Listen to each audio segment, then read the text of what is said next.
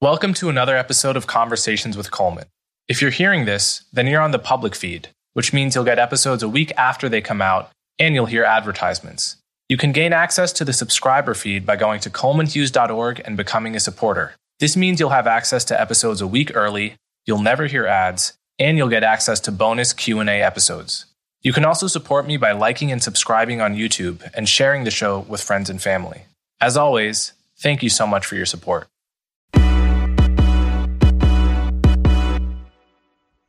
Welcome to another episode of Conversations with Coleman. My guest today is Chloe Valdery. Chloe Valdery is a writer and an entrepreneur. Her work has appeared in the New York Times, the Daily Beast, and elsewhere. She runs a company called The Theory of Enchantment, which teaches social and emotional learning in schools and diversity and inclusion in companies and government agencies. We talk about her new podcast, which involves inviting her guests to smoke weed. We talk about the difference between smoking weed and eating it. We talk about how to think about Black history and historical injustice, modern rhetoric about white people.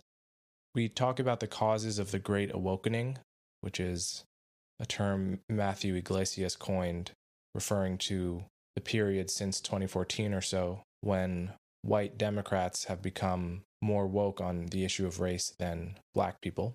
We talk about why Black Lives Matter perceives themselves to be connected to the Israel-Palestine conflict.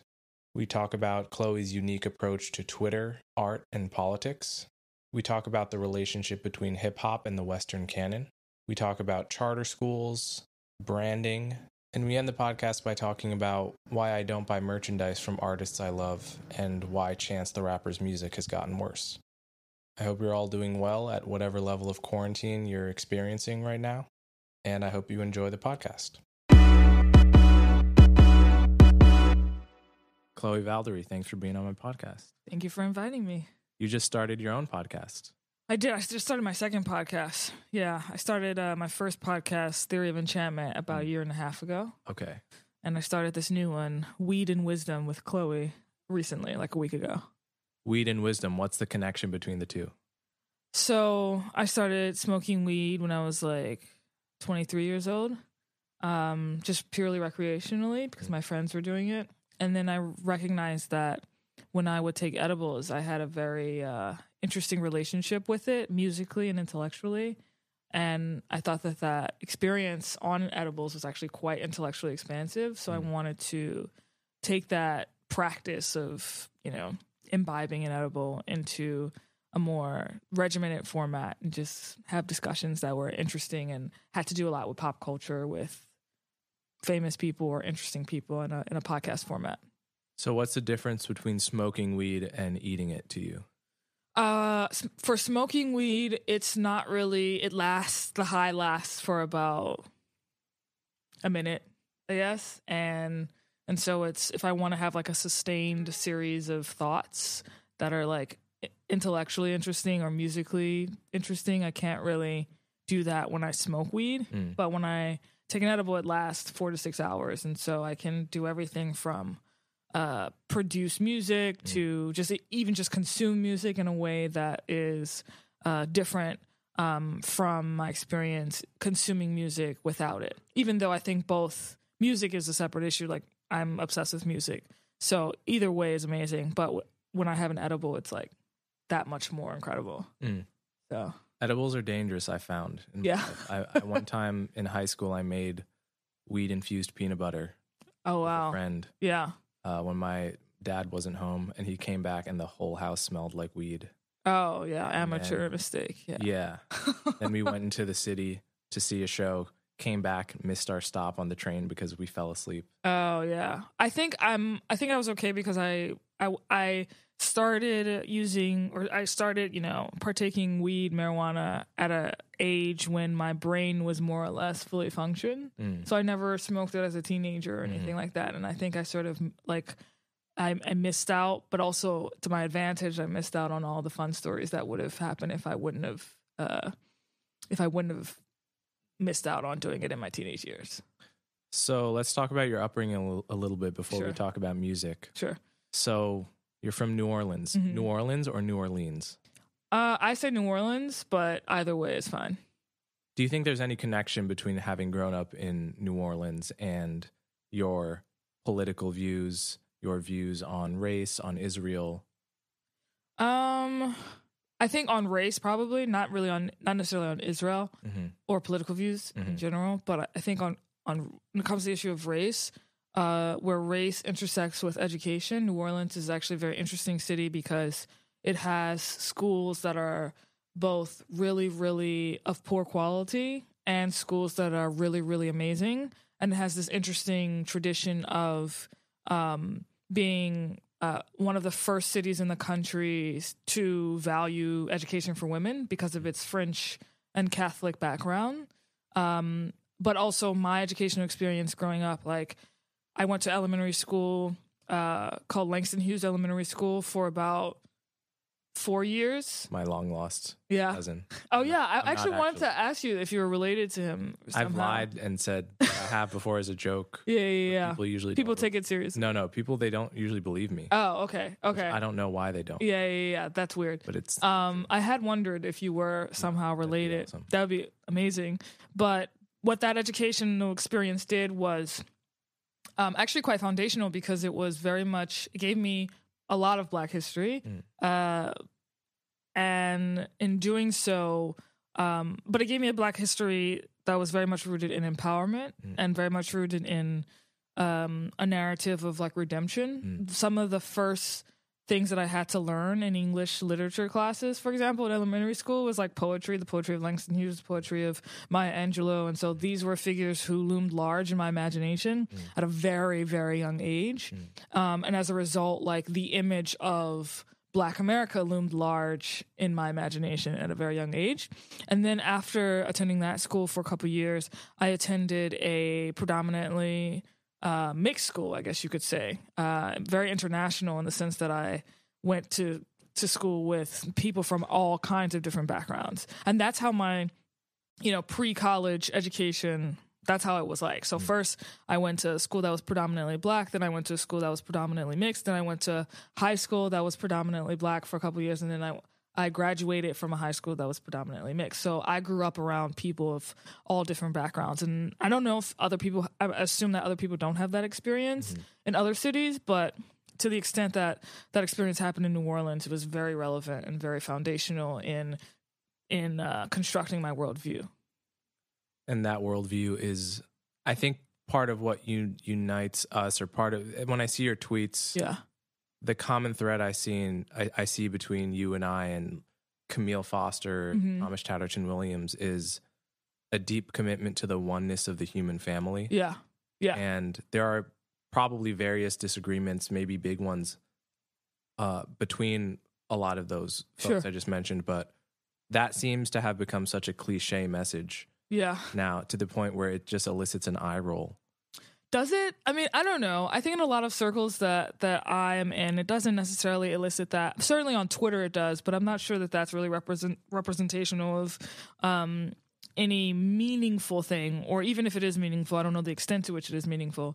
But to your point, I mean, there's a lot of language and rhetoric in political circles today, for example, that are about white people that I just fundamentally can't fathom because I grew up around white people. And the impression that I get when I read some of these comments, or just when I think about the attitude that people are putting out there, is something that is fundamentally foreign. It's a foreign concept to me. Because the only thing I can think of when I read those things is that like these people clearly don't know white people, or like not in an intimate setting the way you would know, a friend or a family member. So it's just, I can't really, it's not simply that I disagree with the rhetoric, it's that it's incomprehensible to me. Yeah.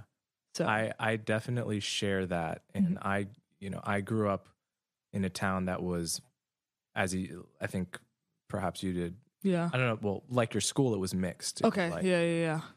a quarter Black, over half white, and some Hispanics and Asians. And I grew up with an intuitive sense that these divisions don't matter. Yeah. Equally at home being friends with Black kids, Asian kids, right, white kids. Right. And the divisions might be funny at most, but they were not deep. They were not essential. Yeah. And so when I got to about 16 or 17 and started hearing the rhetoric about white people, the casual way in which being, say, a white male is almost a slur. Yeah. Or it's used that way. It just didn't register. It was like profoundly confusing. Yeah. You started hearing that when you were 16 and 17? I did. I started hearing it before college. Okay. Because I went to a very progressive high school. Okay. A high school that was less diverse than I had grown up with in elementary school. Okay. A private high school. And it was very progressive, and it was an early adopter of the wave of intersectionality and wokeness. What year was this? This would be in about 2012. Okay. I don't think I started hearing it until 2014. And I think that was sort of a product of Ferguson and what was going on with Black Lives Matter protests.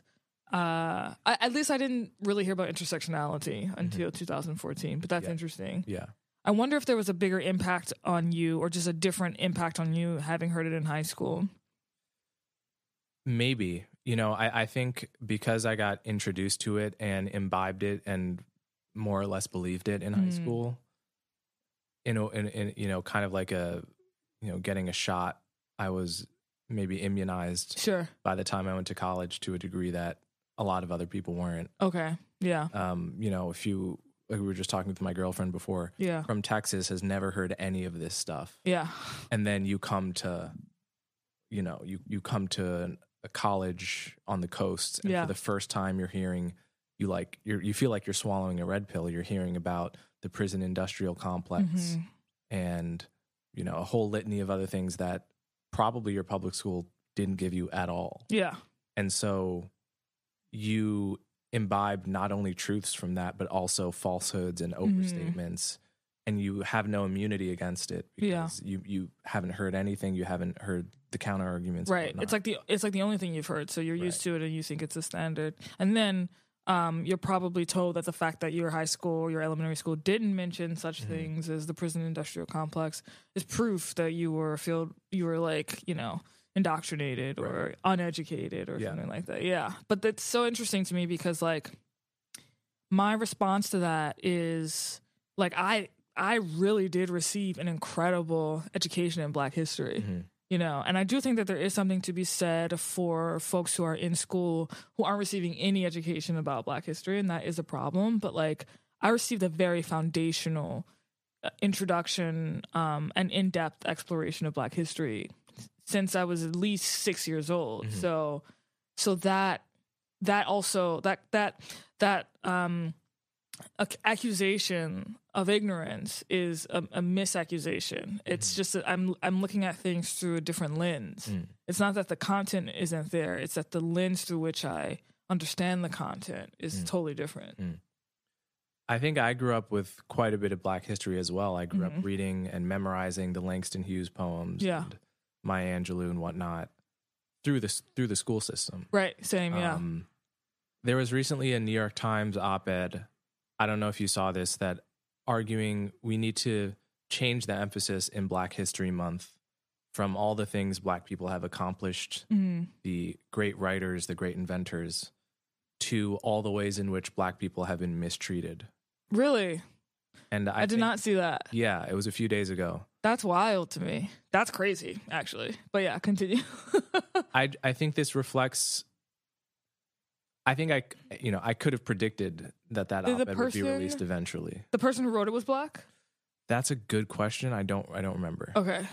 In any case, do you know what the crux of the argument was? Just so I can see if I can steel man it. The crux of the argument was, yes, it's great that we celebrate George Washington Carver, we celebrate Langston Hughes, and Black people have done amazing things. But fundamentally, we have not addressed how deeply Black people have been oppressed historically in this country.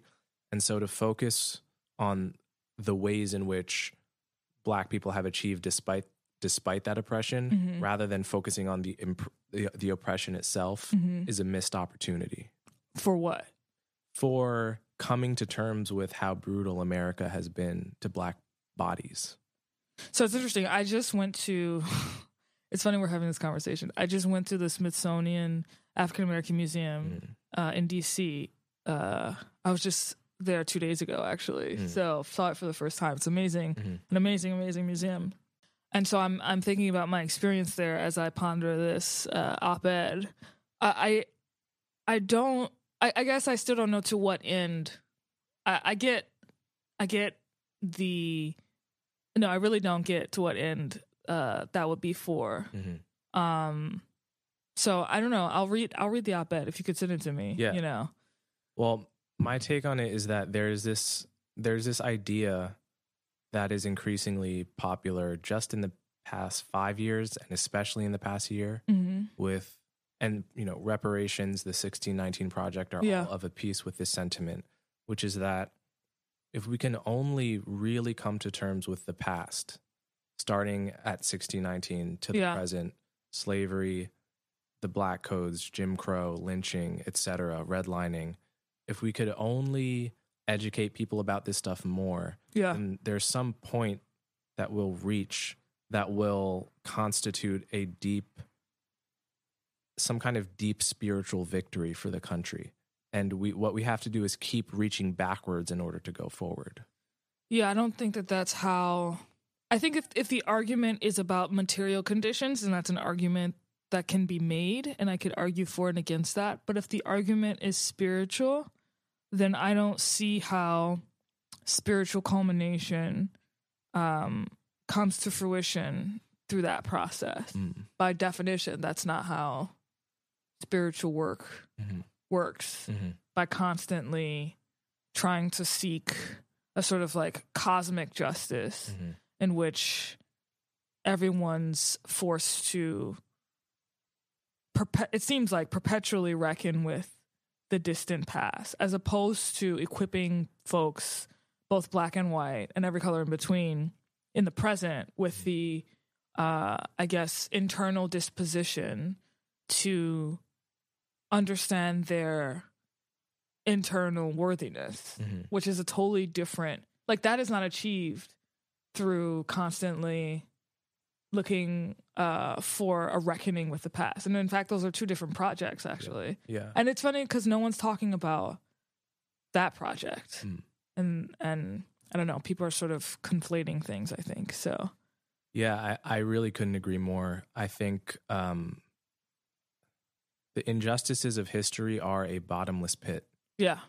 And that doesn't mean you should not learn about them. Of course, history is, it's as important as every other subject in school. And certainly I'm very open to arguments about this textbook in Texas. They call slaves immigrants here. Why do they do that? That's inaccurate, crazy. misleading. Yeah.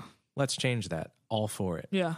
It's a very separate thing, I think, to argue that there's some point we're coming to. Yeah. That we just have to keep reaching and reaching and reaching for a reckoning with our historical injustices. And I think in practice, if you look at, there's a treadmill effect is what I'm trying to say, where every time we do get something that is a important acknowledgement of historical oppression, such as the museum in DC, which gets a few million visitors every year, and has like, if I'm which is correct, a national project in the country's capital, and has extensive exhibits on slavery, right? And costs like hundreds of millions of dollars to build. Building that, I don't think, made a dent in the spiritual hole that some people feel about the past. Nor did 50 years of affirmative action, which was initially sometimes called compensatory justice because it was argued for as a kind of reparations back in the 60s before the rationale changed. Nor has, national apologies for slavery that Congress did, some 12 years ago. I don't see any of these things as having really healed the hole that people seem to feel, acknowledging that hole is real. Yeah. However, if it's a spiritual thing, you can't fill it by political means. Yeah. That's the irony, is that we're having a political conversation to address a spiritual issue. And I don't know that point has been raised like as a protest against a lot of the ways in which we're talking about this as a nation. So yeah, that is an irony ultimately. So I don't know what will happen as a result, because this seems like a very new wave of like this new type of conversation that we're having about race was not the conversation we were having. I mean, I don't remember us having this conversation when Obama was in office. Me neither. This was not the tone and tenor that characterizes this current conversation was not the tone and tenor when Obama was in office. Not at all. So it's striking to me that we're having it now, and I'm sort of perplexed by why now. So here's one theory, and I don't know if it's right. Okay. Whether or not they could say so, most people have a very politics-heavy theory of how groups advance materially. Okay.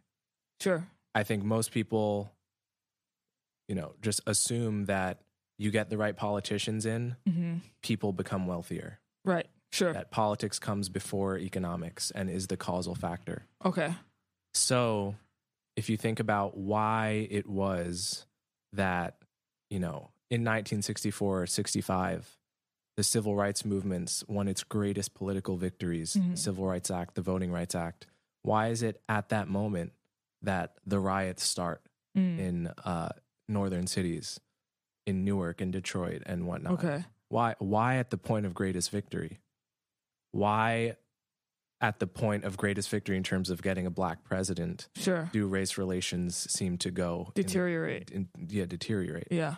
What it might be is a mismatch between expectations and reality, because people have that implicit theory of politics, sort of, it's like a trickle down theory. Like you get the right politicians and sort of like the material circumstances get better. Right. What happened is we got a black president, and then 4 years later, we heard the video of Trayvon getting stalked by George Zimmerman. We saw, Michael Brown got killed. And Alton Sterling. And so there was like the expectations that rose along with social media showing us that some of the realities, and the distance between those two things created this outrage. That's interesting. So do you think that wouldn't have happened if it wasn't for social media? My guess is that yes, probably wouldn't have happened, but or not to the same extent. Sure. Yeah. That's interesting. I don't know. I think that my theory, which I'm coming up with right now, is that as material conditions increase, and it doesn't have to necessarily be this case, but this is actually part of my criticism of like excessive capitalism. As material conditions become better, a lack of purpose or lack of the feeling of purpose becomes more sensitively felt by a civilization. And this results in a mismatch in the sense that people are actually people are wealthier on the whole, but are actually suffering from spiritual impoverishment. And then they come up with ideas to rectify that, which is what we talked about earlier, but those ideas are material in nature and not spiritual, and therefore not able to actually meet the challenge. And I think that there's a total difference between the caliber of folks like, Maya Angelou and Langston Hughes and the way they spoke about the human condition, given everything that they lived through, was very different than some of the figures I think of who are writing in the New York Times and who are saying certain things about the nature of man today vis-a-vis race. And so I think it's interesting that even though, the poets and writers of the Harlem Renaissance era were dealing with far worse material conditions, they were, in a way, spiritually more advanced than the current generation of writers. There's one theory of that which says the reason that the writers and thinkers and leaders of that era were better were because there was less incentive to be such a person to begin with.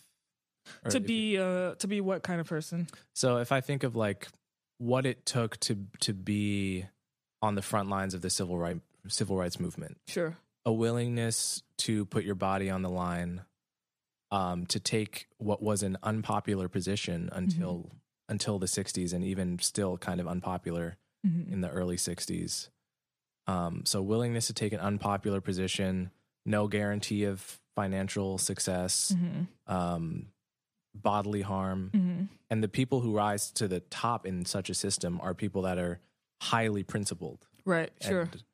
And, today, if you look at, the incentives to become, a New York Times writer about race who's writing things like, should black children and white children even be friends? Right. And, all of these. Which was just wild, all honestly. These crazy things that Pastor that was written. Yeah, that was absurd. Yeah. But you can write that, the mainstream will accept you because at least like the mainstream journalistic institutions accept that. It attracts a kind of person that is on average less excellent. Yeah, but I don't know. I don't understand why there's less excellence I mean, I don't know that there is. We're talking about a very elite group of people. But given that we're talking about a very elite group of people, I don't understand why there's less excellence in that, among that population, in that community. I get that there are incentives to write in certain ways, to be sort of like useful to these journalistic institutions that are using clickbait to get as many eyes as possible. But that still doesn't really, I don't think, explain the downward trend in terms of spiritual impoverishment. So you think the rising material circumstances, it helps explain that? I think at the very least there's a correlation that hasn't been explained, that hasn't been explored in depth. And it's ironic because it would change the nature of our conversations about concepts like privilege and stuff. Because ironically, a lot of people who talk about concepts like white privilege and economic inequality along racial lines are oftentimes super critical, as I am, of excesses of capitalism, of capitalist excess. But the terms with which they discuss this are actually still very much material, which is super ironic, right? Because they're making a critique of materialism, but they don't realize that they're still using materialist terms to criticize it. Whereas if the issue is primarily, or at least in part, I wouldn't say it's exclusively, but certainly primarily a spiritual issue, then the solution is not merely to talk about material inequality. And in fact, one could argue that, or one could ask the question, what are the implications of the fact that, folks like the Harlem Renaissance writers were materially poorer than their white, often racist counterparts, and yet were more spiritually mature and thus arguably lived a more fulfilling life. And so that changes the nature of what you measure when it comes to access to a quality life. Because you're not looking in a material lens, you're looking through a spiritual lens. That's very interesting to me. And I think I've actually had very similar thoughts to that myself. Like, okay. I've looked at someone who, for example, is very exercised about the wealth gap between blacks and whites. Yeah. If I were to catch them in a completely non-political mode and talk to them about what is the value of wealth, and in their mind, they weren't thinking about the wealth gap or anything like that, how important is money to living a good life? They would probably say something like, well, once you have the basics, most of what it means to be happy is as like a social creature to like have great friendships, great relationships, to cultivate beautiful relationships with other people, to see the world. to live by a set of values. Mm-hmm. However, if you talk about gaps in wealth, there's this implicit assumption, I think, that material circumstances are everything. Yeah. It's not that they would say so, but the idea is like if you equalize wealth, you're equalizing happiness. Right. Which is interesting because if you poll Black people versus white people on like happiness measures or like spending time with family measures, you'll find some kind of disparities that aren't really predicted by the economics at all. Right.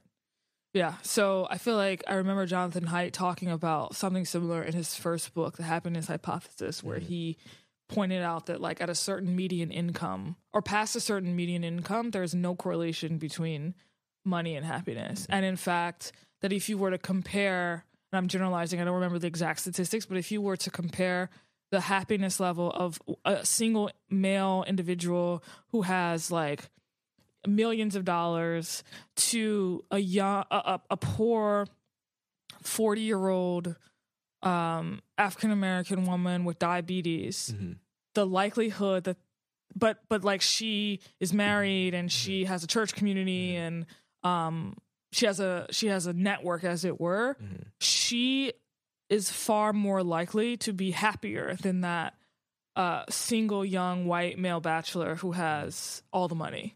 And so like, what are the implications of that for when we talk about privilege is a question that I've always wanted to explore and have wanted people to like think more deeply about. Yeah. That reminds me of Yuval Noah Harari's book Sapiens, in which he argues persuasively, I think, that humans were happier in hunter-gatherer societies than as farming peasants. That's a separate question from whether we're happier now. Sure. But I think the agricultural revolution made the typical person less happy. That's a pretty persuasive case to make, because, you know, obviously there was less wealth in the world. Yeah. You were living day by day, hunting, but you had more space, less crowding, no urbanization. Often your workday was not nearly as long as it was if you were, say, a rice farmer in China. Right. And that, in a very big picture sense, is making a similar point about the surprising lack of correlation between wealth and happiness in certain instances. That can be certainly overstated. Sure, definitely, yeah. But I think that is an important argument to inject. So let's pivot a little bit. Okay. You talk about Israel quite often. Yeah. How did you come to care about that issue? So I was raised in a very atypical Christian background, very similar to Seventh-day Adventists. So I went to church on Saturdays instead of Sundays. I grew up observing Rosh Hashanah and Yom Kippur instead of Christmas and Easter. So I grew up with a lot of Jewish culture, even though I'm not Jewish. And that inevitably, I think, led to a lot of cultural affinity for the Jewish community. And so in 2012, when I was in college, I noticed that globally anti-Semitism was rising in places like France and in Europe at large. And on a deeply psychological level, because we shared so many cultural things, I felt anti-Semitism. I felt something against anti-Semitism, not only because it was against Jewish people, but I also felt as though it were a personal attack on me as well, because of how I was raised with all of these different cultural things to which I belong, traditions to which I belong. So that led me to do a lot of research into anti-Semitism and Israel advocacy and stuff like that. And eventually I started a student pro-Israel club at the University of New Orleans, where I did Israel advocacy for 3.5 years. Moved to New York afterwards, and worked at the Wall Street Journal. But after I was at the Wall Street Journal for a year, also continued to work in the Israel space for 2 years before starting my own company. So, but that's the story of how I got involved. So I have a question. Yeah. Why does Black Lives Matter have a position on Israel-Palestine? Another way of framing it is, it's a great question. If you were to ask Palestinians if they have an opinion on Black Lives Matter, I doubt that whether they would even have heard of it, Uh, much less of whether their politics on the issue of race in America would be straightforwardly predictable. well, Palestinian Americans probably have, Right, but I mean but Palestinian. Palestinians Right. like in the West Bank. Yeah. Well, the reason why Black Lives Matter, and I'll say this about like national Black Lives Matter. This isn't necessarily true for local Black Lives Matter chapters, who really don't, in my experience. It varies from place to place whether or not they have an opinion on this at all. They're usually dealing with local issues. But National Black Lives Matter has an opinion because it sees itself within the same tradition of it's a certain tradition that has that is a part of Black America, but it's not the Kingian tradition.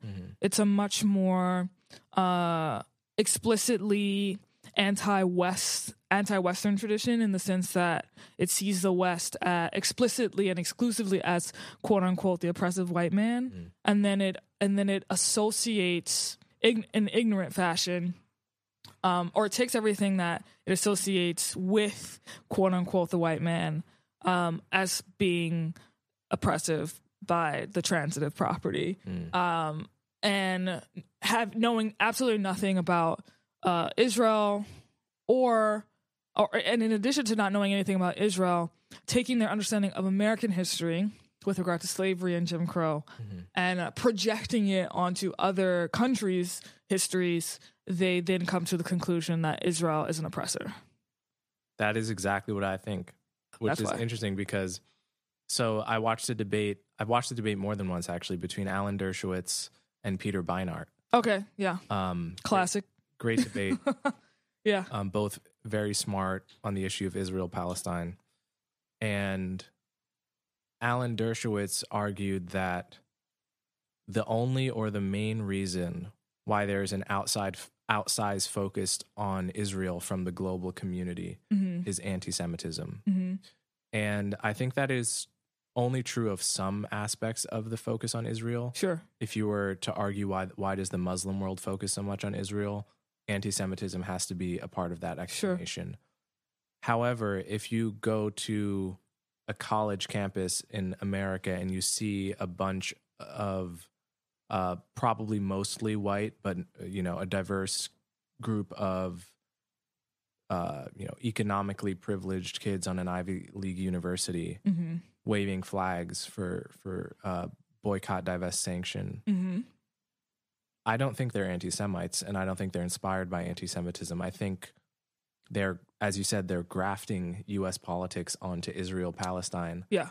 And it's become a symbolic issue, and that's why it's aligned with Black Lives Matter, because people see it as symbolically the same thing, which is interesting because back in the 60s and early 70s, Bayard Rustin, who is a favorite writer of mine and a key figure in the civil rights movement, he used to argue that we should support Israel precisely because it's similar to our situation, however, with the opposite, where Israel is analogous to Black Americans. Right. And Israel's enemies are analogous to white supremacists. Even prior to the 60s and 70s, I mean, I have a book on my bookshelf called The New Negro, which I think was written in the 20s, and it's a collection of essays written by people active in the Harlem Renaissance movement, and in the foreword, they make mention of Zionism as like the model for a Black American Renaissance. So yeah, I think it depends on like not just where your politics lies, but the fundamental spirit of how you see the world. I think ultimately, if you see the world through what I would call redemptive lens, then you don't come to this sort of like Manichean Black versus white understanding of society and the way the world works. And if you don't have that lens, then your views on Israel are probably going to be closer to mine. Whereas if you do have that view, if you do take that view, if you do think that life is ultimately one big fight between Blacks and whites, the West and the rest, then you are more likely to find yourself expressing anti-Zionist ideas. And what's ironic, though, when it comes to Black America specifically, what's ironic in taking the latter position is that in order to do so, you would have to deny the rich legacy that Black Americans have contributed to America. Because if your view of America is exclusively one of, the white oppressor, then you, by definition, are ignoring the Black contribution to it. You're choosing to downplay it or dismiss it or say that it's irrelevant, ultimately. And I think that that's the most profound irony of that sort of viewpoint. That's interesting. I've noticed that as well. I've read in, Thomas Sowell, who, a famous Black conservative / libertarian, Mm-hmm. he is very fond of pointing out the amazing success of certain Black institutions. In the 1800s, there were Black politicians, in Detroit. Mm-hmm. I think he that's like a fact that only Thomas Sowell would point out. Or, there were Black schools before integration that in some cases outscored white schools in the same city, like Dunbar High School in Washington and whatnot. Okay, slight shift of topic. Okay. Again. It's like speed round. Yeah. You are unusually good at Twitter. Thank you. What's your secret? I don't know if I have a secret. I think Twitter is definitely giving me the most bang for my buck. Mm-hmm. I think that it is very possible to seriously exchange ideas on Twitter if you are deliberate about curating your Twitter account in such a way and trying to engage people seriously with serious ideas and avoiding the trolls or blocking the trolls or not even indulging the trolls. I think that there is a way to really, again, just like curate and facilitate important conversations with people. Mm-hmm. But also I would say another reason why I've been successful on Twitter is because if you were to ask me what my politics or my political orientation is, I would probably respond by not answering the question. But if I had to give you an answer, it would probably be art. Mm. And so which is to say that I talk about a whole host of issues on Twitter that have nothing to do with politics, but that have political implications, or have implications for how I view politics or how I develop a political language when talking about political issues. But ultimately, it stems back to my love of and fascination with the human condition, which I find is both tragic and triumphant at the same time. That's just my general view of the way the world works and the way human beings operate. And then that informs the way I look at a lot of things, including like when I get into arguments with people on Twitter, and that results in in a much less harsh tone with people that I disagree with. And I think that people notice that. And people notice that I'm willing to have conversations with them, even if I disagree with them. And it's not just that I'm willing to have conversations with them in the sense of this sort of really, I love the IDW, but like the IDW has this tendency to be super, like, I don't know, like still politically adjacent and nerdy about the way they have conversations with people they disagree with. But my approach is like, I disagree with you, but I still think you are, I still believe fundamentally in your eternal worthiness, which is a spiritual, it's a spiritual claim. It's not just a politically heterodox claim. And there's something deeper to that ultimately. And so I would say that probably contributes to some of my popularity on Twitter.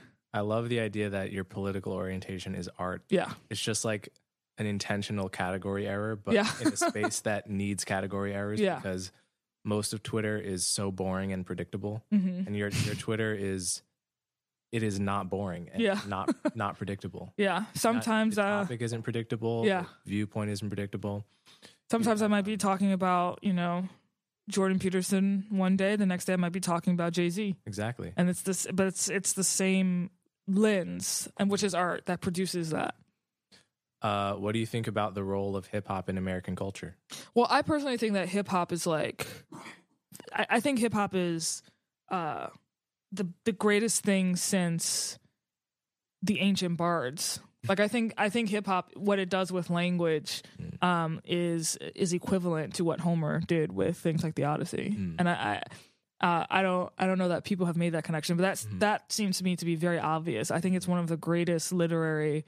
It's part of the literary heritage of the West and of America, and one of its greatest contributions that African Americans have made to the West. So, well, both Homer and hip hop use rhyming as a means to facilitate memorization and like infectiousness of language. Yeah, and what both of those like do with storytelling is insane on a genius level. I mean, obviously I'm talking about like good hip hop, not like trash hip hop, but like in general the genre is a brilliant mechanism for storytelling, and that shouldn't be taken for granted because storytelling is a very humanizing tool.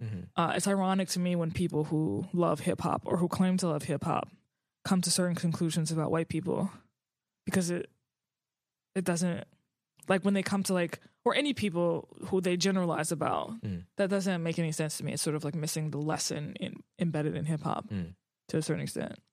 What's that lesson?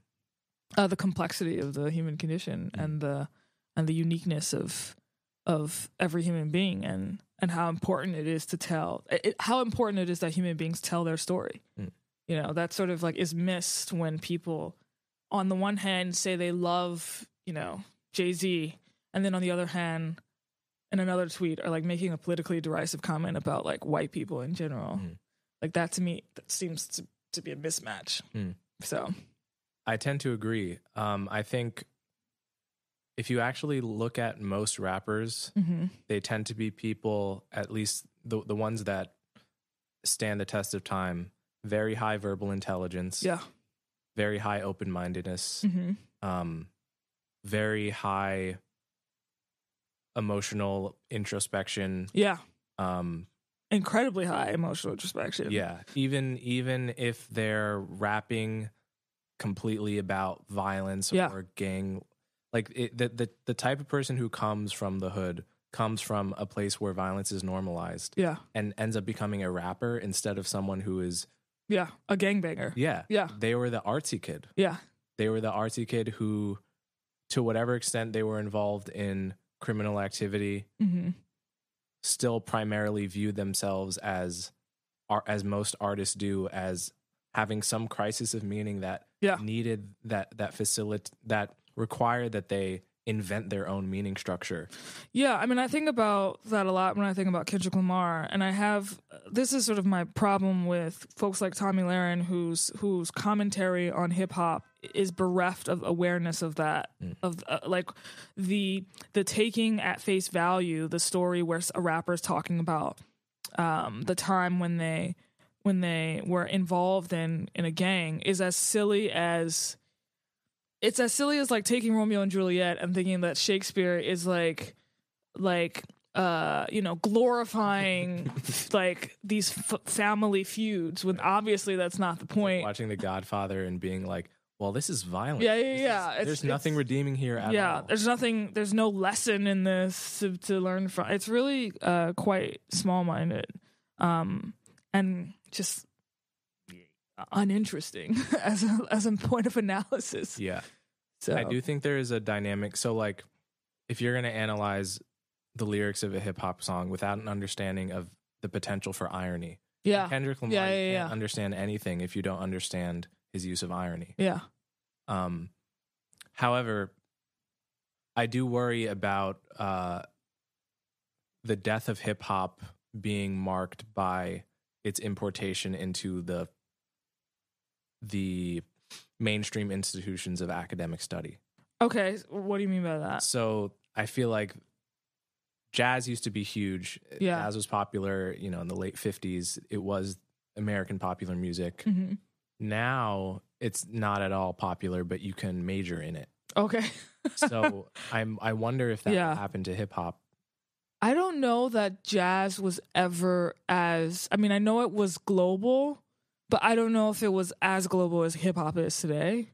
And because hip hop is so global, I don't know that it would ever be like, it would become a relic. That being said, I mean, Homer used to be big, and now he's studied in philosophy majors. So maybe that's just the way that things go, and maybe that's not necessarily a bad thing. I think it's a matter of timing. Hopefully, if it does happen, it won't happen in our lifetimes or for another 1,000 lifetimes. I think that's sort of the compromise that we would have to look for. Yeah. So one thing not a lot of people know about you is that you make music. Yes, I do. Yeah. On SoundCloud under the name Paradox. Yes. Why Paradox? That's a good question. I'm trying to remember the answer to this question because I started making music about a year and a half ago. So I was always drawn to music when I would take edibles, and I would slowly but surely experiment with drumming on djembes. And a couple years ago, I started to teach myself guitar as well. And I always was also like very much moved by gospel and what gospel did with different chord progressions and I was also, this is why Paradox. Okay, I'm glad you asked me that because now I know. Now I remember. I was always drawn to artists who lived in paradox. So artists like Prince, for example, the way he plays with the space between romantic love and divine love is one of the most incredible paradoxes that I've seen displayed in an artist, because like the way he would, in the song I Would Die For You, present both a romantic message but also a divine message in the way that he was describing his love for a person was, I think, really beautiful. The same way like Stevie Wonder does that in the song As, when he's describing his love that he has for a human being, but it's very clear that the love is like divinely inspired. And I always love the blurring of the lines between those things. I'm also, in general, a spiritual person, and spirituality, I think, plays in the space of paradox. When I think of biblical figures like King David, for example, who was a very paradoxical figure, who was someone who, as the story goes, as a young man, slayed Goliath and found favor with God, but also committed incredible sins and in committing adultery and murdering someone in order to get the woman that he wanted, and neglecting his sons as a father. And yet he had all these qualities and vices, but he was also still ultimately known as, quote unquote, a man after God's own heart. And that complexity, I think, is quite beautiful. And if we, as a society or as a culture, were to study that complexity and internalize the ability to hold space for two seemingly disparate ideas, qualities at once, I think it would be a much healthier society. And so Paradox does that. Also, DJing is fundamentally about playing with paradox, because like if you're a good DJ, you can take something that's really slow BPM and somehow make it match with something that's really fast BPM, and the combination of the two, when the audience hears it, that's where they go crazy. So that's why I chose that name. When you speak about David, it reminded me of Cardi B. Yeah. Yeah. Like, I could see that. Amazing, creative mind. Yeah. Also used to drug men and steal their money in another life. Paradox. Yeah. It also sounded like David would be canceled today. Or that cancel culture doesn't allow for paradox. Well, see, so that's why I ultimately think cancel culture can't last.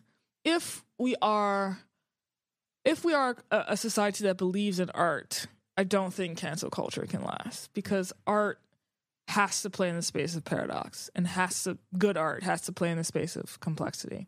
And as long as we yearn for good art, I think that will always have an advantage over cancel culture. This is what Kanye said. You want crazy art, but you don't want it from crazy people. Oh, is that what he said? Yeah. He said you want crazy art from sane people. And that doesn't make any sense. That doesn't work. But what if, as a culture, we just become accustomed to sane art? Boring I don't know art. what that looks like. Boring art. Art that never thinks outside the box. I don't know what that looks. I don't think that's art. I don't know what that looks like. Like, I can't conceptualize what that means. And I don't think there are artistic trends that indicate there are political trends, but I don't think there are cultural trends that indicate we're heading in that direction. I think we have a lot of crazy artists right now, and that is ultimately a good thing for society, Who are underrated artists that you think people should know Ooh. about?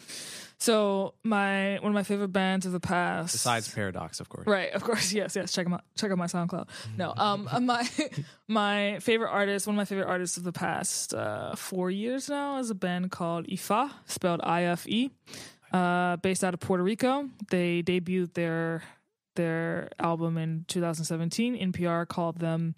The article said that the only regret that I have in listening to this album is that I cannot listen to it for the first time ever again. Wow. Yeah.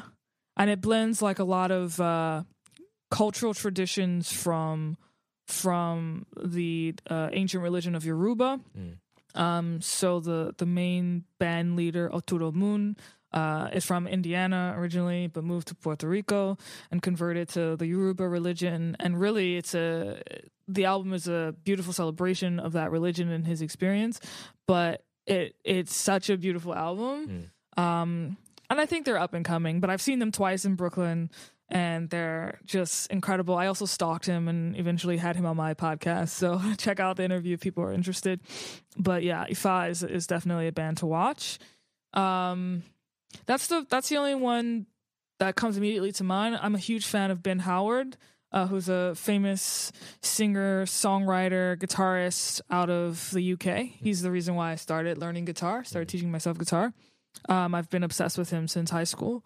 A lot of people know about him, but I think more people could stand to know about him because he's brilliant, especially not only in playing the guitar, which I think he's a genius at acoustic guitar specifically, but his lyrics are just profound and really ultimately about the human condition. I mean, I could talk about other artists that I love, but they aren't.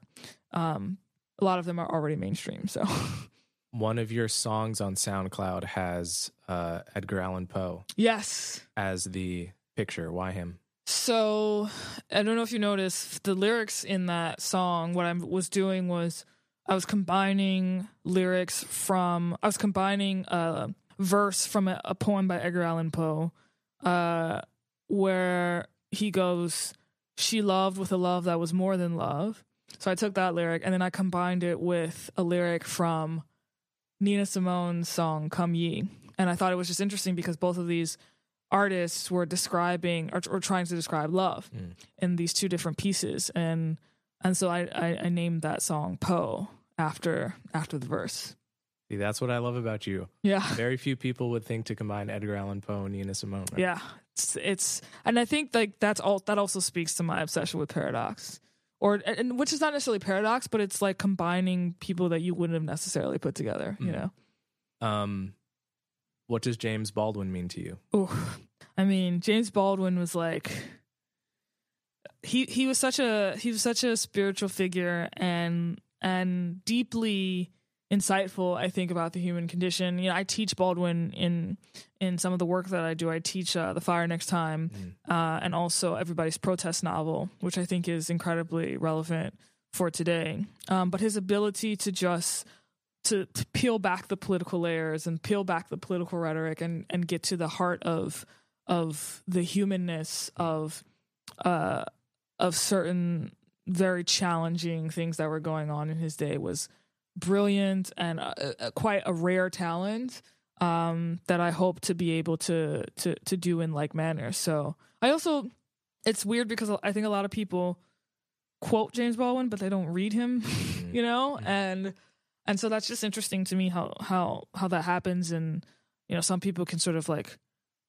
not even take him out of context, just like are just very not well read when it comes to Baldwin. And so one of the things I hope to change culturally is that trend. I think Baldwin and Alexis de Tocqueville are similar in that they wrote so much and they were so their minds were so pliable. Yeah.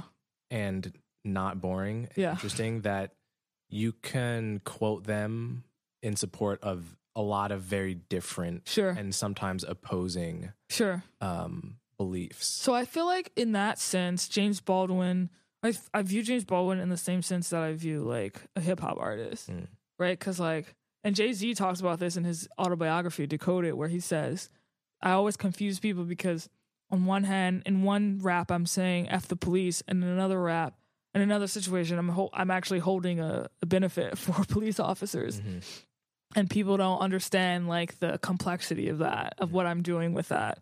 And I think that, I mean, I obviously haven't spoken to James Baldwin, but I think that something similar was going on with that. And again, this goes back to giving people or allowing people to just like have space to change their minds and change it back again, and be angry sometimes and say things that aren't so healthy, that reflect that anger, but then after further reflection, change their minds. And I wish that we would sort of approach our understanding of these historical figures in that way. And also, like, I think I should probably approach certain contemporary figures whose ideas I don't like in that way as well, and sort of hold space for them emotionally, even while disagreeing with them politically. Complete pivot again. You and I once met at a charter school. We ran into each other at a charter school. I don't know if you remember. Oh, in the Bronx. In the Bronx. Yeah. Wow, it was a long time ago. Yeah. Yeah, I guess it was. New Orleans, famously, after Katrina, built many charter schools. Yeah. The question is, what do you think of charter schools in general? Are they a good thing? Should we expand them? Are they bad? Should we attack them as some politicians are doing now? So I was a product of a charter school education. I graduated from, shout out to Benjamin Franklin High School, the best school in all of Louisiana, which is a charter school. So I had a great experience, but at the same time, I will say one of the books I just read for work was a textbook called The History of Education in America, 4th edition. And what I learned from there is like, there is no guarantee that a charter school is going to necessarily be better than a public school. It just depends on how the charter school is run. It depends on the amount of resources in the district that are allocated to that school. It depends on a whole host of factors that make it impossible to say whether or not charter schools writ large are better than public schools writ large. Some of them are, some of them aren't. Politicians may be playing a different game that is, politically expedient for them, but that's a separate question. Just based upon my personal experience and also based upon the research I've done from whether or not, public schools are better or worse than charter schools. From what I know, charter schools have tended to work in cities. Okay. Have tended to not work in not cities. Yeah. I could see that. I could see that geographical. I don't know why that is. I don't know why either. It has something to do with the allocation of resources, probably, though, that are available in cities that are less available or not available in more rural areas. But yeah, I mean, I don't personally have a problem with them, but I could see how and why. Again, not talking about politicians, because there's a whole host of other factors that are at play with politicians, for good and for worse. But I could see how and why parents would and would not want charter schools, given the set of circumstances they may be dealing with. So I can see, to me, I can't really see why they wouldn't want the option. Okay. Well, I think that they may not want the option if they have proof that, like, if you have the choice of, if it's a zero-sum game, if you have the choice of really reforming a public school, like if you think that you can make the case, if you take a given public school that's not doing so well, but it clearly was doing well before, so something happened that's fixable, and it's the case of like having that process happen or taking all the funds out of that school and then investing it in a charter school, I could imagine why a parent would not necessarily like that, especially if they themselves went to this high school and they have some sort of like emotional attachment to it and they feel a legacy and they want to restore it to its former, glory. I could see a whole host of reasons for that. So in general, yeah, I can see that in that case. Yeah. In the general case, or if you have a charter school that's coming into a neighborhood where the public schools have been failing for a long time, decades. Yeah. And the line to get into the public school is thousands of kids long. Yeah. In those cases, it's just not enough. Opposition really does baffle me. Okay, that's fair. Yeah, it could be. It's weird because there's not enough real estate. So why not build more real estate? Essentially, by building a charter school. Yeah, I hear that. The truth is, I'm not really at all exercised by it because when you're talking about politicians being crazy, that doesn't. I mean, I know it affects people, and I know it's really. I'm talking bad. about non-politicians. Oh, non-politicians. Yes, just okay. So like parents, for example, or journalists, or journalists. You know, okay. Twitter people. Sure. Twitter people. Well, Twitter people are a whole, and you know, we are I guess, part of that. But I don't know. That's less my. I'm not that passionate about it. Maybe I should be, but as a result, I'm not really an expert on it. So the theory of enchantment. Yeah. What is it? So Theory of Enchantment is my startup that I created a year ago. And what it is a framework and a curriculum that I designed that teaches social emotional learning through the lens of pop culture. So really taking a lot of things that we've been talking about with regard to art. And this goes back to, I think, why my politics is ultimately art. Taking famous books, famous music, famous movies, and mining that data to distill lessons about the human condition in order to teach people how to be in better relationship with themselves and with their community around them. I like that idea mainly because I think a lot of the reason that kids don't get interested in ideas is because we give them the ancient stuff before we give them the stuff that they understand intuitively. Okay. And this is partly based on personal experience. Sure. I did not become very interested in ideas until I read great science and philosophy books from the past 20, 30 years. Okay, so very recent. I didn't get interested in it by reading Plato. Okay. Reading more recent stuff made me interested increasingly in the whole legacy of the Western canon. Okay, that's interesting. But I think people more naturally understand more intuitively, more easily the things that have been created in their own time. And so to draw a link between pop culture and all of the, you know, and Shakespeare, as I think you do, that is an idea that really intrigues me. So do you think that that's typical of most people's experience in school, for example? Like that they would be able to relate more to Plato if they were first given in a curriculum setting, more contemporary? Maybe, yeah. I mean, what I know is that most people who read Shakespeare didn't resonate with it, or pretended to get the good grade. Sure. But aren't reading it on their own time. Fair. I was a nerd. I mean, I still am. I was a nerd when it came to English literature. So, especially like in high school.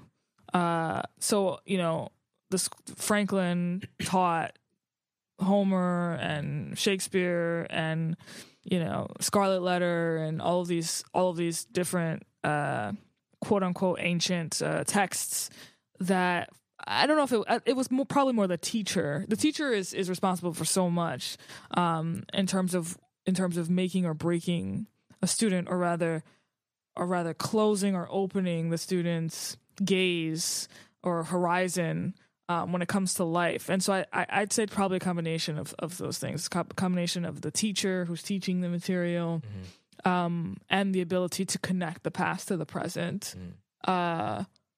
But I would say that, like, it's ironic to me. This is interesting because we talked about hip hop earlier. It's ironic to me that some people who are sort of like, this happens on the right and the left. There are folks on the right who esteem the value of Shakespeare, but then are confounded by the brilliance of hip hop.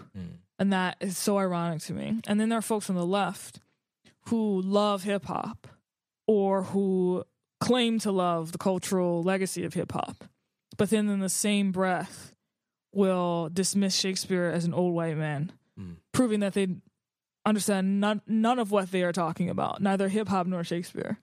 So I think that the more we can bridge the gap between the past and the present through literary experiences in K through 12 and in college, I think the better and the more well-rounded we'll be as a society and as a country. In that vein, I think if you understand why the Montagues and the Capulets hated each other, you understand more about inner city gang violence than someone who attributes it all to material circumstances, poverty, for example. That's a good point. Yeah, I hadn't thought about the poverty piece or the material conditions piece But yeah, Shakespeare, Romeo and Juliet is a gang story. I mean, just so people understand, it's a story about gangbanging and a romance that happens, like against the backdrop of that, right? So I challenge and encourage people who may have a very much caricaturing perspective of folks who live in the ghetto, who are inevitably experiencing things like gang activity and like dealing with drugs and violence and things of that nature. I encourage people to look at that and explore that and think about that through the lens of their understanding of the great books that they esteem. Because once you do, I think you can begin to humanize that which you previously only saw through a very caricatured and distant lens. Okay, so my last question is about branding. Okay. Ooh, I don't know. Okay. What about it? I've heard you talk about branding in a way that is deeper than most people view the concept. Explicitly? I think so. Okay, remind me. Maybe I'm misidentifying this, and perhaps this has to do with theory of enchantment. Okay, probably. But you've talked about the importance of branding. I mean, so let me throw a few thoughts and see if anything comes to your head as interesting to say. One is that I've always been a little bit mystified by the importance that is attached to brand. Okay. So when my friend, lines up at 6 a.m. to get the new Supreme hoodie and pays $700 for it, I'm like, dude, I just got a pretty nice hoodie for $20. It looks the same. I'm going to use my other $680 to go like buy something useful. Sure. And he's like, no, you're missing the point. Like you lack like the sense organ that's detecting something out there in the world that is very real. Yeah. And that's the value of the brand. On the other hand, I've heard like straightforward econ, maybe not 101, but like econ arguments for branding. Okay. The importance of the brand is like, you're in a store, you see 10 different kinds of toothpastes. Mm-hmm.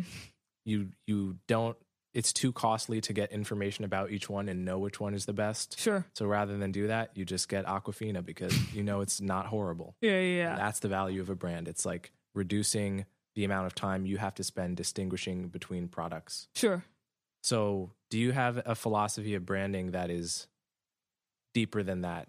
So the econ piece, I get it, but I find it uninteresting. Meaning, like, I would totally buy the Walgreens version of the toothpaste because I know that it's the same thing. But that's more branding.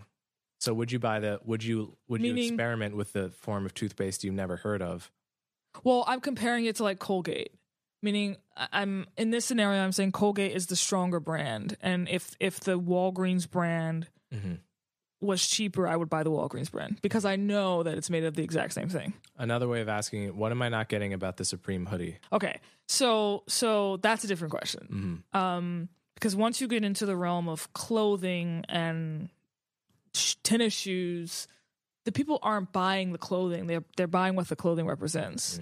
Now, I can't speak to Supreme. I'm not really into that, but I do understand it from like a Nike perspective. So Nike. And if you haven't read Shoe Dog by Phil Knight, who founded Nike, you should. It's an amazing book. It's a page turner. But what Nike did, Nike is not selling you a shoe. Nike is selling you the idea that you can do anything. And that's why you buy the shoe. And by the way, Kanye said this about his own music a couple years ago in an interview. He said, when you buy my music, you're buying the medicine. He's like, I am the medicine that fuels you, that gets you up in the morning and says, I'm going to go do this. So with the whole Nike universe and the whole Just Do It universe, that's why people are so obsessed. Same thing with Air Jordan. They're not buying the shoe. They're buying the idea that they could be just like Michael Jordan. And that's not just true for, companies like Nike. It's true for influencers like Beyonce as well. When women hear the song, Who Run the World Girls, they see themselves and their potential reflected in that content. And all of this it was for me when I was doing research on different companies. This is probably what you're thinking about, what I talked about. When I was doing research on different companies and sort of like what was a common denominator that connected all these famous brands. together. That's what they were doing. They were creating content where their audience saw themselves and their potential reflected in the content. And that is fundamentally enchanting. And so that's why people wait, at the Apple Store. I don't know if they still do it at the Apple Store, but that's why people used to wait, in the Apple Store in lines. And that's why they do it for Supremes. And I would probably do it for Adidas for the right product. I love Nike, but I would rather like have a Nike deal than wait in line for a Nike product. But I would consider doing it for like Beyonce, Ivy Park stuff. But I'm not buying the material in as much as I'm buying the spirit of the material or the message that the material transmits. And I'm trying to think of something that you would buy, you might wait in line for that would reflect the spirit of the thing. So interestingly, there's a lot of artists that I love, but I intentionally avoid purchasing their merch. I think that's not good, Coleman. You're not supporting them. I buy their music. Oh, okay. I buy their concert tickets. Okay. But I don't buy the merch. Okay. Why? Because I think I view my relationship with their art as so special that I don't want it represented by something that's mass produced. But at a deep level, that's probably why. But you know that they're not making a lot of money because of streaming services, right? That's true. And so like they're making a lot of their actual money through the merchandise. And the concert tickets. And the concert tickets. But But would you say most people who buy the merch, they're not buying it because they know that's how they're supporting the artist, are they? I actually would say, if I were to guess, and I have no idea of knowing this, I haven't researched it, but I would say like the people who buy the merch are actually the more devoted fans. I don't think the merch is being bought by, unless you're talking about Beyonce, right? But it's not charity, the reason they're buying it, right? It's because they want it. Yeah, I think it's. But what I'm disagreeing with is your assertion that it's like mass produced. I think that the merch is like probably mostly bought by the most devoted fans as opposed to the masses. I see. Yeah. Okay. I think those are the people buying the merch. Like, I love Kendrick Lamar. I'm not about to buy a Kendrick Lamar t-shirt. Right. Although the guy next to me who was crying at during his Damn tour probably is the kind of guy who's going to buy that. See what I'm saying? Right. So yeah. Even that guy, when I feel like I'm that guy, I want my relationship with their music to be so special and private that I don't want anyone else. I want to have a shirt that is either I'm the only one in the world who has it, or I don't want it at all. Why? That's a question for me and my therapist, or, hypothetically. You don't want to share in this collective experience of, belonging and... In other contexts, I might, but sure. At the concert, I would. Yeah. Maybe we grew up in an era where a lot of listening to music can be done solo by oneself in one's headphones, divorced from the world, right? In a sense. And it's interesting to fall in love with someone in that context and then go to a concert where everything is now open. Okay. And you're sharing the experiences with many people. But perhaps I've been conditioned to love music in the first context. And not in the second. And not in the second. Not that I don't love music in the second context, but you see what I'm saying, right? Yeah, it's not as personal for you. That's right. And the personal is more deeply felt than the collective. Yeah. Although, so this is something to think about. I don't know if you're a spiritual person. I gather that you are to a certain extent. This is something to think about. So when it comes to the second piece, so one of the things I've been fascinated by is the fact that psychologically human beings are willing to stand as close as possible to each other at a concert. To human beings they've never met, to get as close as possible to the stage. I've always thought that was so fascinating, that people are willing to let go of their inhibitions for this one moment. And I always wondered, like, what about the concert experience was producing that? And so a couple years ago, I was listening to NPR and they were talking about the history of, when people will chant like, ole, ole, ole. Yeah. At like bullfights or even, other performances or whatever. So they're talking about the history of this. And I realized that it's relevant to this concert experience. So it turns out that when let me back up. So Spain at some point was under Islamic influence, way, way back in the day. And when folks would go to a concert and they would see an amazing experience, it was like literally witnessing God. Mm. And it would move them so much that they would start chanting the name of God in Arabic, which is Allah. So they would say Allah, Allah, Allah. And over time, that became ole, ole, ole. So that's how we have that phrase today. And what I realized from learning that was that the concert experience is a very sacred and spiritual experience. And it doesn't require one. A spiritual experience does not require one to be alone, right? You can be alone and have a spiritual experience. You can be with the collective and have a spiritual experience, which is like, church or traditional houses of worship, what they're trying to facilitate. And so for me, if I were to sort of like see things from your perspective, and I'm guessing, so please correct me if I'm wrong, but there's something very sacred about like the individual, right? There's something very sacred and dignified and spiritual about the individual. But what I am suggesting to you is that sacredness doesn't diminish among the collective or with the collective.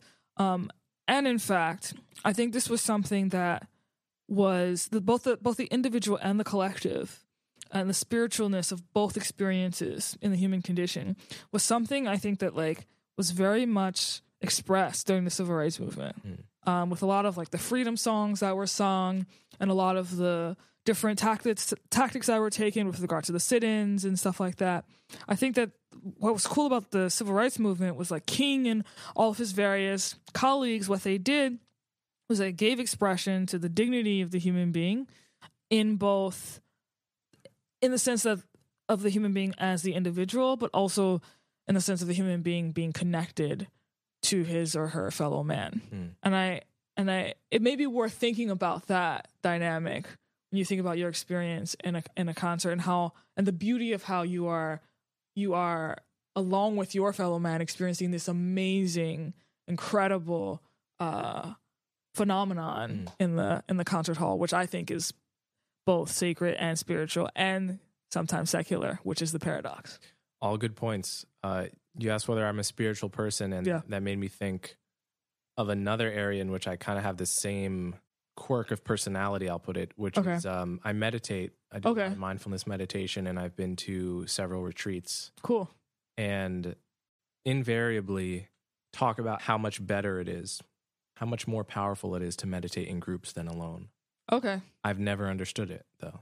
Oh, you've never had that experience? Never had the experience of my meditation in a group being, on average, more powerful, more meaningful than meditation alone. For me, it's just the same. Okay. But most people seem to agree with them. And so, yeah, that's interesting. At minimum, it seems like I have a coherent personality across the board. Yeah. Well, at least it's equal, because you said for the concerts, like the personal experience is just better than the collective experience. Well, that's not quite what I meant. Oh, okay. I think they're about the same. Actually, with a concert, it's probably a little better because it's live and more energetic. Sure. But it's not necessarily the other people there that like make it better. Interesting. In any event, it's crazy because I don't really meditate. Like for me, music is my meditation. I've done meditation here and there, but I never like became so passionate about it. But for me, like music and dance are my practices in meditation. What kind of dance do you do? I don't know how you would describe it, but I guess so. Afro beats is like my favorite type of music to dance to. I feel like really connected to the continent of Africa when I dance to Afro beats, like on a visceral level. Like I have had people come up to me and tell me that they thought I was from Africa when they've seen me dance to Afrobeats. So I don't know how you would describe it, but it's dance that's very much in sync with that genre of music. Okay, now this is my actual last question. Okay. Do you agree with me that Chance the Rapper's music has declined? Yes. Why do you think it has? Good question. I don't know what he's doing. Like he went from this very interesting mixture of pop, rap, and spirit and gospel to like, I don't know, what is he doing? Trap music? I don't know. It sounds. I just don't recognize anything unique in what he's producing now, as opposed to his first pieces of work. It sounds like noise. Right. What do you think? I don't know. I'm trying to figure it out. Yeah. One of my friends said he's, quote, hit chasing. Oh, that's now, which is every song. He's trying to get every song to be a hit. Okay. Yeah. Or has too many hands in the pot, too many producers on each track, saturating each song with. It's like putting sugar and a lot of sugar and a lot of salt in the same thing because you think it's going to taste good. Yeah. But actually, you need to take away most of that and go back to simplicity and like, trying so hard. Interesting. Alternative theory is that ever since he had a baby, something has changed about him as a person. Really? I don't know. I don't think that's it. Because, like, when he produced that song, May I Have This Dance, with Francis and the Lights, which was, you know, for him, I think a love letter to his daughter. I think that was like quintessentially Chance the Rapper. That was like powerful Chance the Rapper. And Chance the Rapper in his prime.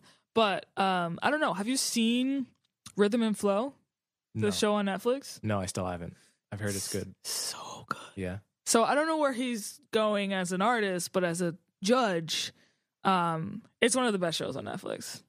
So be sure to check it out, and maybe that'll inspire him to make better music. I don't know.